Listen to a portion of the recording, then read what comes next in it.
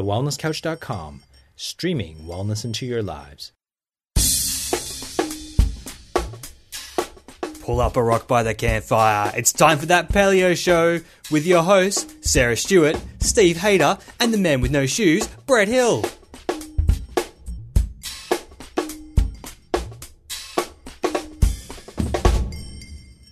Welcome to That Paleo Show, making the paleo lifestyle easy and accessible for everyone. I'm Sarah Stewart. I'm Steve Hayter. And I'm Brett Hill. Well, welcome to another show, guys. This morning we've woken up all ready to record, and our neighbours have decided to take part in some primal exercise. So they've decided to do their roof renovations today. So if there's a little bit of banging or noise in the background, we're just going to mow through it and do the best we can. So let's get on with it. Today's guest discovered and adopted a new dietary lifestyle modelled after the paleo diet back in 2010. His motivation for doing this stemmed from a number of factors, but was largely due to his desire to get back to his primal roots and become less domestic. We know how easy it is to get overwhelmed in the kitchen. Not all of us are natural master chefs able to whip up a gourmet and paleo-friendly feast in a jiffy. But what's really cool about Russ is that on his newfound path towards a better way of eating, he discovered a solid theme, and that was the tons of delicious, healthy dishes out there, all nestled in the pages of history ready for us. So he discovered that he didn't need to invent new meals to stay compliant with his diet, but instead could just look back into our past to find dishes that are naturally tasty and nutritious because they were developed in a time before processed foods. The great news is, if he can do it, we can do it. So Russ observed that many of us have lost touch with our roots and some of our most important traditions like hunting, gathering and preparing our food. Dissatisfied with the alarming number of people who don't know where our food comes from or how to prepare it, other than taking it out of a box and popping it into the microwave, he decided to reconnect with nature by chronicling his cooking adventures. Today's show is for all of you that love to be inspired by food and find joy in simple, uncomplicated pleasures. Today's guest not only has buckets of awesome practical information that we can incorporate right away to improve our daily lives, he is also a critically acclaimed food blogger and author of The Ancestral Table. This amazing cookbook is a compendium of deliciousness, and it has over 100 classic and traditional recipes for a gluten-free, whole foods lifestyle, and it provides us with the tools we need to approach cuisine in a way that is healthful without sacrificing taste. I cannot wait to find out more from Russ about the useful information he's discovered.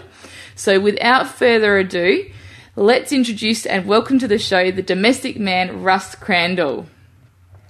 Hi, everyone. So that's got to be the best intro ever. You guys are so good at your intros. I was listening to a few podcasts beforehand, and yeah, you guys really nail it with the intro, so I really appreciate that.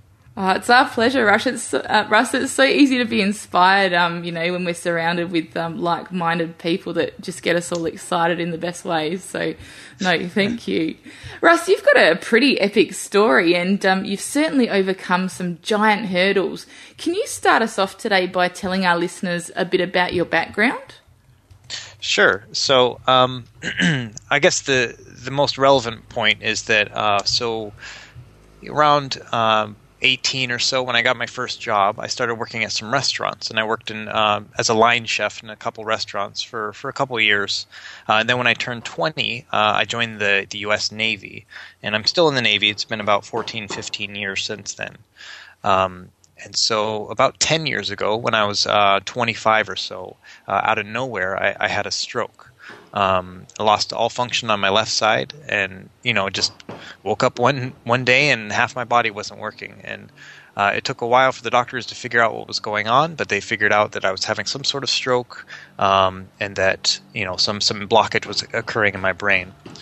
So they couldn't really figure out how it happened. So they just basically put me on physical therapy, and within a few months, since I was so young, I actually relearned everything again. So I learned how to walk, how to write, all those kind of things. And then about a year later, I had more issues. I started getting really out of breath, having a really hard time exercising. It got to the point where I had even trouble walking before I was out of breath. So I went back to the hospital, and they figured out I was having some sort of blockage in my pulmonary arteries. So what they did from there is a bunch of tests. I lived in hospitals, kind of traveling all over, from one hospital to the next, trying to figure out what was going on. They finally figured out that I probably had an autoimmune disease that was causing inflammation in my pulmonary artery, and it was getting so inflamed that I wasn't getting enough blood to my lungs. So they immediately put me on a ton of medicines, a whole cocktail of different pills. So I was taking about 15 pills a day, having to inject them into my stomach, all sorts of really unfun things. So I did that for about a year, and I was really having a hard time. I was gaining all sorts of weight because I was on high-dose steroids. I was, on a lot of heavy immunosuppressants, so I really couldn't even go out in the sun. I couldn't do all these kind of things, and it was just really a really low quality of life for being 26, 27 years old. So I asked the doctors, is there anything else we can do to fix this? And they said, oh, sure, we can cut you open and fix your artery and see if that'll work.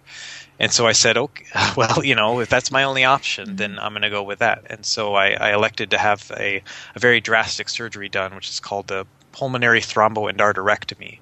And what they did is they basically opened my chest up, rerouted my internal organs, they drained most of the blood out of my chest cavity and body, and then they froze the body so that they could get into the pulmonary section and basically resection my pulmonary artery by cutting it open, scraping out all the inflamed tissue, and then putting it all back together with a little piece of some cow's pericardium in order to make it a little bigger again. So they put me all back together, put all the blood back in and rose me from the dead, so to speak. I was about 10 hours dead. So they brought me back, and within 2 weeks, my artery had just shrunk right back to where it used to be because they didn't fix any of the systemic inflammation that was going on in my body. So that was kind of a hard pill to swallow, if you can imagine. Taking this really kind of drastic gamble with my life and finding out that it really didn't make any difference at all, other than I've got a pretty cool scar on my chest. And so from there, I did about 3 years of the same medicines, just kind of figuring that this is how life is going to be, always trying out new medicines with the doctors and stuff, but nothing really was working. And then one day I happened to come across a food blog, and I've always been into food and I've always loved cooking and stuff, so I read a lot of blogs back then. And one mentioned that there was this new crazy diet called the Paleo diet, based off this book by Rob Wolf called The Paleo Solution, that had just come out, and that it was able to reverse autoimmune symptoms. So I didn't read anything beyond that. I said, okay, well, I'm just going to go buy this book and I'm going to try it out. At that point, I hadn't even considered that food would have any sort of influence on my health at all. So I bought the book, read it in a couple days, and then switched my diet immediately. And I haven't looked back since, basically. So within a month, all of my blood work and all that kind of stuff fell drastically. I was feeling normal again. All my test results were showing that I was doing well. And so my doctors agreed to let me start weaning off my medications. And so it's been a little over 3 years since then. And from this cocktail of 15 pills that I was doing before, I'm now down to just one more medication that I'm on before I wean off. And so it's been, you can imagine it's had a very profound effect on my health. I've regained a lot of the things I thought I had lost. I started feeling normal again. I lost all that weight I had gained. Just little issues like sleep and all those other kind of things that really were being affected by the medicine just stopped bothering me. So it was really kind of cool, really profound impact on me. And immediately after changing my diet, I decided I wanted to start a blog and start writing about it and start writing about the foods that I was preparing in order to feel better. And that's basically where my website came from. That's awesome, Russ. That's an amazing story and an amazing journey. One of the things I'm curious about, we often hear people talk about these changes they've made and how they've been able to go off medications and those sort of things. And sometimes they find that their medical practitioners can be a bit skeptical about the changes, about whether it's a healthy thing to do and whether, in fact, it is going to make any difference. How did you find that with your medical practitioners, with your doctors, when you said, look, I'm going to change this diet, and then later on when you said, hey, I'd like to start cutting back some of the medications, how did they respond? How did that go for you? Well, so it's funny because I'm also in the U.S. military medical system, which is even more conservative than your typical medical system. Definitely. So, initially when I said, I'm going to change my diet, they said, well, you're going to be missing out on all sorts of nutrients because of bread. And I said, well, I'll take that chance, and they said, well, it can't hurt, so go ahead and try it. And so, I'm seen by a number of doctors, depending on what issue is going on. So I'm seen by a pulmonologist to talk about my lung function. I'm seen by a rheumatologist to get my medicine cocktail down, all that kind of stuff. So the rheumatologist, surprisingly, has been the one who's been most on board with it. And I've switched them over the years just because with the military system, we get new doctors every few years because everyone's transferring all the time. But initially, they were like, "Well, you're in a medicine-induced remission," is what they used to tell me. And I said, "Well, it's very convenient that it happened the same time I changed my diet, But now, I have a doctor who's actually really receptive. I gave him a copy of the book, and he really loved it. He thought it was a really cool idea. So overall, it's slowly been warming up to them because they're just kind of waiting for me to have a flare up, and in 3.5 years now, I have not had a flare up.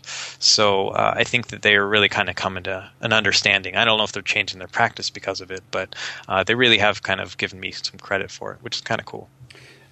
Russ, in your book, you talk a little bit about paleo grey area foods. Can you tell us a little bit more, perhaps our listeners, about what those foods are that you've touched on and your stance on where you sit with regards to someone who's maybe their introduction was extremely strict paleo, and how these grey paleo foods can actually work for people? Sure. So that's a great question. So that's one of the big things I really wanted to promote with my book was the fact that, the paleo diet is really a template, and that even during Paleolithic times, people were eating a wide variety of foods and still surviving and some thriving, So in my own kind of personal journey, I found that eating this strict kind of Whole30 style of paleo, or squeaky clean paleo, which they like to call sometimes, I found that it didn't really work well for me. I was having a really hard time getting satisfaction out of my meals. It's really hard to get enough carbs from sweet potatoes all the time, so I was really struggling with that. And so I thought, well, I got to look around. There's got to be other ways around it. And so I found that incorporating white rice and white potatoes, which are kind of factors that are, a bit of gray area foods, because some people think that since they weren't eaten in the Neolithic or in the Paleolithic, they're not allowed to be in the paleo diet. There's other people that say, the blood sugar spikes are too much and that kind of thing. And I found, it's just an individual tolerance that I think works best. So in incorporating rice and potatoes and even a little bit of dairy into my diet, I found that not only did it help to balance my diet overall, and I felt more kind of alert and more satisfied, but it also made a really profound impact on me in the fact that I didn't feel like cheating anymore. After I started eating these foods, which were so satisfying, I found that I wasn't craving anything afterwards. I wasn't sitting there thinking, oh, I really wish I had a hamburger with a bun or something like that. I was finding that as I ate rice with my meal, as a part of a full meal, I was completely good. I didn't have any, sugar cravings, anything like that, which was really something I struggled with before then. So I found that all the arguments that people like to make, is that white rice doesn't have many nutrients in it, white potatoes don't have many nutrients in it. I found that it's a better alternative to eat rice into my diet, which may not be as nutrient dense as liver or something like that. But if that's what keeps me on a diet and it makes it so that I can sustain a diet, then that's much more helpful than trying to eat a squeaky clean kind of style of paleo and then falling off the wagon every 3 weeks. Yeah. So that was kind of my big idea, was that, well, you have to find what works for you, and incorporating these foods, as long as you have an okay tolerance of them, then may be actually more beneficial for you. That's fantastic, and I love your big idea, Russ. I'm so excited about where paleo is at the moment, and the fact that there's all these healthy conversations about, looking at our individual differences and making sure that we're eating to nourish those and be the best that we can be as individuals, rather than having to, be stuck to some stringent guideline of what is and is not paleo. So it's really cool that we can talk about it. I'm really keen to hear more about the domestic man. You spoke about, the history of food, and that you're interested in all of that. Can you tell us about the domestic man himself?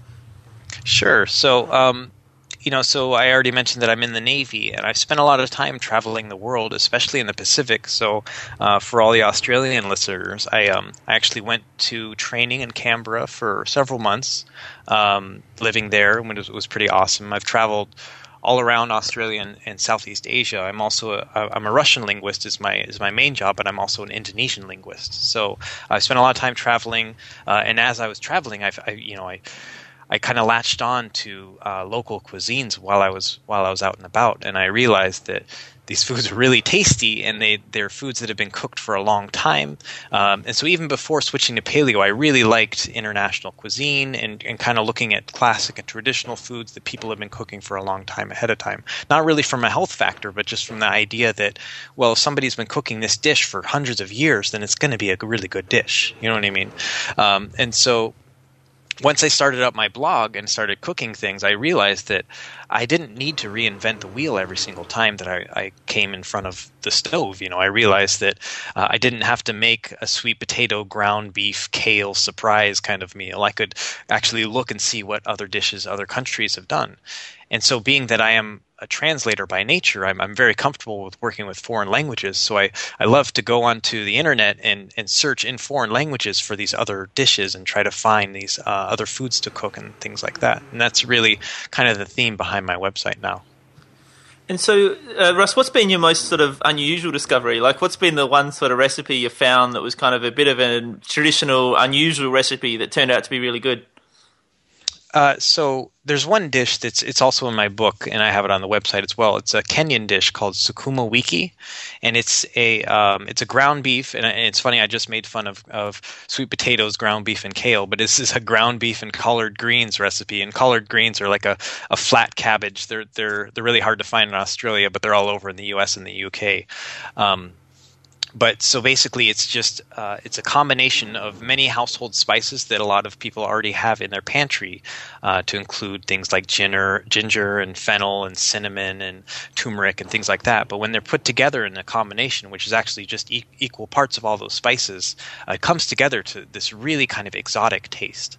And so I really loved this dish just because I didn't have to actually go out and buy all these fancy ingredients or try to convince people they need to go to some, ethnic market to go and buy these kind of things. They actually had everything at home and still can make something that's really kind of exotic tasting in the comfort of their own home. Russ, with the ancestral table, what I really enjoyed about it is the accessibility. I felt like as a guy with not a lot of experience, I could step into the kitchen and have a crack at the stuff that you've put together. And I'm interested to know for our listeners, what is it that you feel about your book that separates it in the field of paleo recipe books? So there's a couple things I did definitely deliberately when writing the book, besides the idea of introducing some gray area foods, and then at the end of the book providing a substitution guide for anyone who actually does want to eat squeaky clean paleo but still those recipes. So that was one factor I wanted. But another main one was that I wanted to kind of include a lot of recipes that were both international and both really comforting. And so I included a lot of things that people may not have heard of, but then also I included a lot of things that they grew up eating. So I wanted to find the balance there. And I think the third factor to it was that I wanted to write an intermediate level cookbook. So the idea behind it was that, several books have already been on the market for several years, things like Practical Paleo and Make It Paleo and, a couple other ones like that, Against All Grain. These books have very simple and easy, fast ways of making recipes, which I think is great. But I wanted to create a book for people who have already cooked through those books and are looking to step up their game a little bit. So I definitely wrote it with a little bit more of an intermediate level in mind, but I think there's a lot more satisfaction involved when you cook at a higher level and you're making these really, kind of profound tastes in the kitchen, and really focusing and stuff like that. So that was definitely the third main idea behind the book. Yeah, I love it, Russ. And I just love the whole concept. I'd love to talk a little bit more about this whole domestic man idea. Like, I love the analogy that, I always say when we look at animals in the zoo, for example, if they're not going well, if they're not very healthy, then we don't blame their genes or their germs or whatever. Like, we know it's their environment. We know that the closer we can sort of replicate their natural environment, then the better they tend to do. And it's kind of applying that same concept to people, isn't it? I mean, do you want to talk a bit more about that sort of domestic man idea and I guess how this incorporates your thinking in regards to not just food, but I guess the rest of your lifestyle as well? Sure. So, it's funny. I actually had come up with this idea of the domestic man before even going paleo. It's just so funny that it all kind of came together in the end. Cool. But so the biggest thing for me was that, that humankind, in essence, has become domesticated. We no longer are in connection with our nature. And, you see it a lot in these paleo books and stuff where they talk about the fact that in the grand scheme of things, in the existence of humankind, only the Neolithic is just a tiny fraction. It's the very last stretch of a very long run. And so what separates us between those two ideas? And the biggest idea is the fact that we, starting in the Neolithic era, started to control our food sources and control who had the food and who didn't have the food. And so that started the whole idea of an economy and all those kind of things together. So we moved away from hunter-gatherer and started moving towards these farmer societies. And, a lot of people see the great stuff that comes out of that, the technology, the fact that I'm speaking with people in Australia right now is pretty awesome. But there's a downside to that too, and the fact is that we are so out of touch with our nature, especially here in America. It's just terrible. Everyone eats out of boxes. People don't like to be outside. The idea of hiking is an extreme sport now at this point. Things like this is just kind of outside the norm. Contact with livestock. We're no longer messing around with dirt anymore. All these kind of simple things. We're not getting enough sun. We're not getting enough sleep. And all those factors kind of come together to this fact that we're living this kind of shunted lifestyle now, and we've become domesticated. We spend all our time inside buildings and not really having a greater understanding of the world as we know it. And so I really wanted to kind of reconnect with nature in building the website. And this is pre-paleo. I just wanted this idea of, I own a house, I own a little bit of land, and I want to see what I can make out of this. I want to kind of capture the essence of being within a home in that controlling my food and cooking everything, from scratch and that kind of stuff. And then outside, I wanted to be able to start growing my own food and kind of reconnecting with nature. And so that was my idea. The whole idea of the domestic man was a tongue-in-cheek statement of the fact that we are domesticated. And I am still here at home cooking all these things, but at the same time I'm using it to kind of reconnect with our culture, ancestry, and all those kind of things mixed together. That's fantastic, and it's so cool to hear about how one person can change their lives through reconnecting with nature, and we know how powerful it is, so it's wonderful to hear about it. Russ, I'm really interested on your take about, I was looking through your website, and I know that you put up new recipes for us every Tuesday, and I was really actually refreshingly surprised you don't have any dessert recipes listed. So I think sometimes now when you look at paleo, there's a lot of, the paleo breads and the paleo cakes and the paleo puddings. How come you don't have any dessert up there? So that's a good question. So so I think that there is plenty for people to choose from out there already, and so I don't feel like I should contribute to this idea of desserts and that kind of thing too. I don't think there's anything wrong with desserts. We eat desserts. We just go to other people's websites to get their recipes first, And to be honest, there's several factors involved. Number one is I hate baking. I don't like using the oven. I feel like I'm I'm not in control of the food, and so I don't know what's going to happen when I mix together some flours and oil and all that kind of stuff and throw it in the oven. I don't know what's going to come out next. So that's just not something that works well with me. So that was one reason. And the other fact is that I really just wanted to promote these really wholesome, nutrient-dense, and traditional foods. And I realized that if I did cupcakes and things like that, I'd definitely get a lot of attention and get a lot of followers and stuff like that. But I realized early on that wasn't something I wanted to promote with my diet.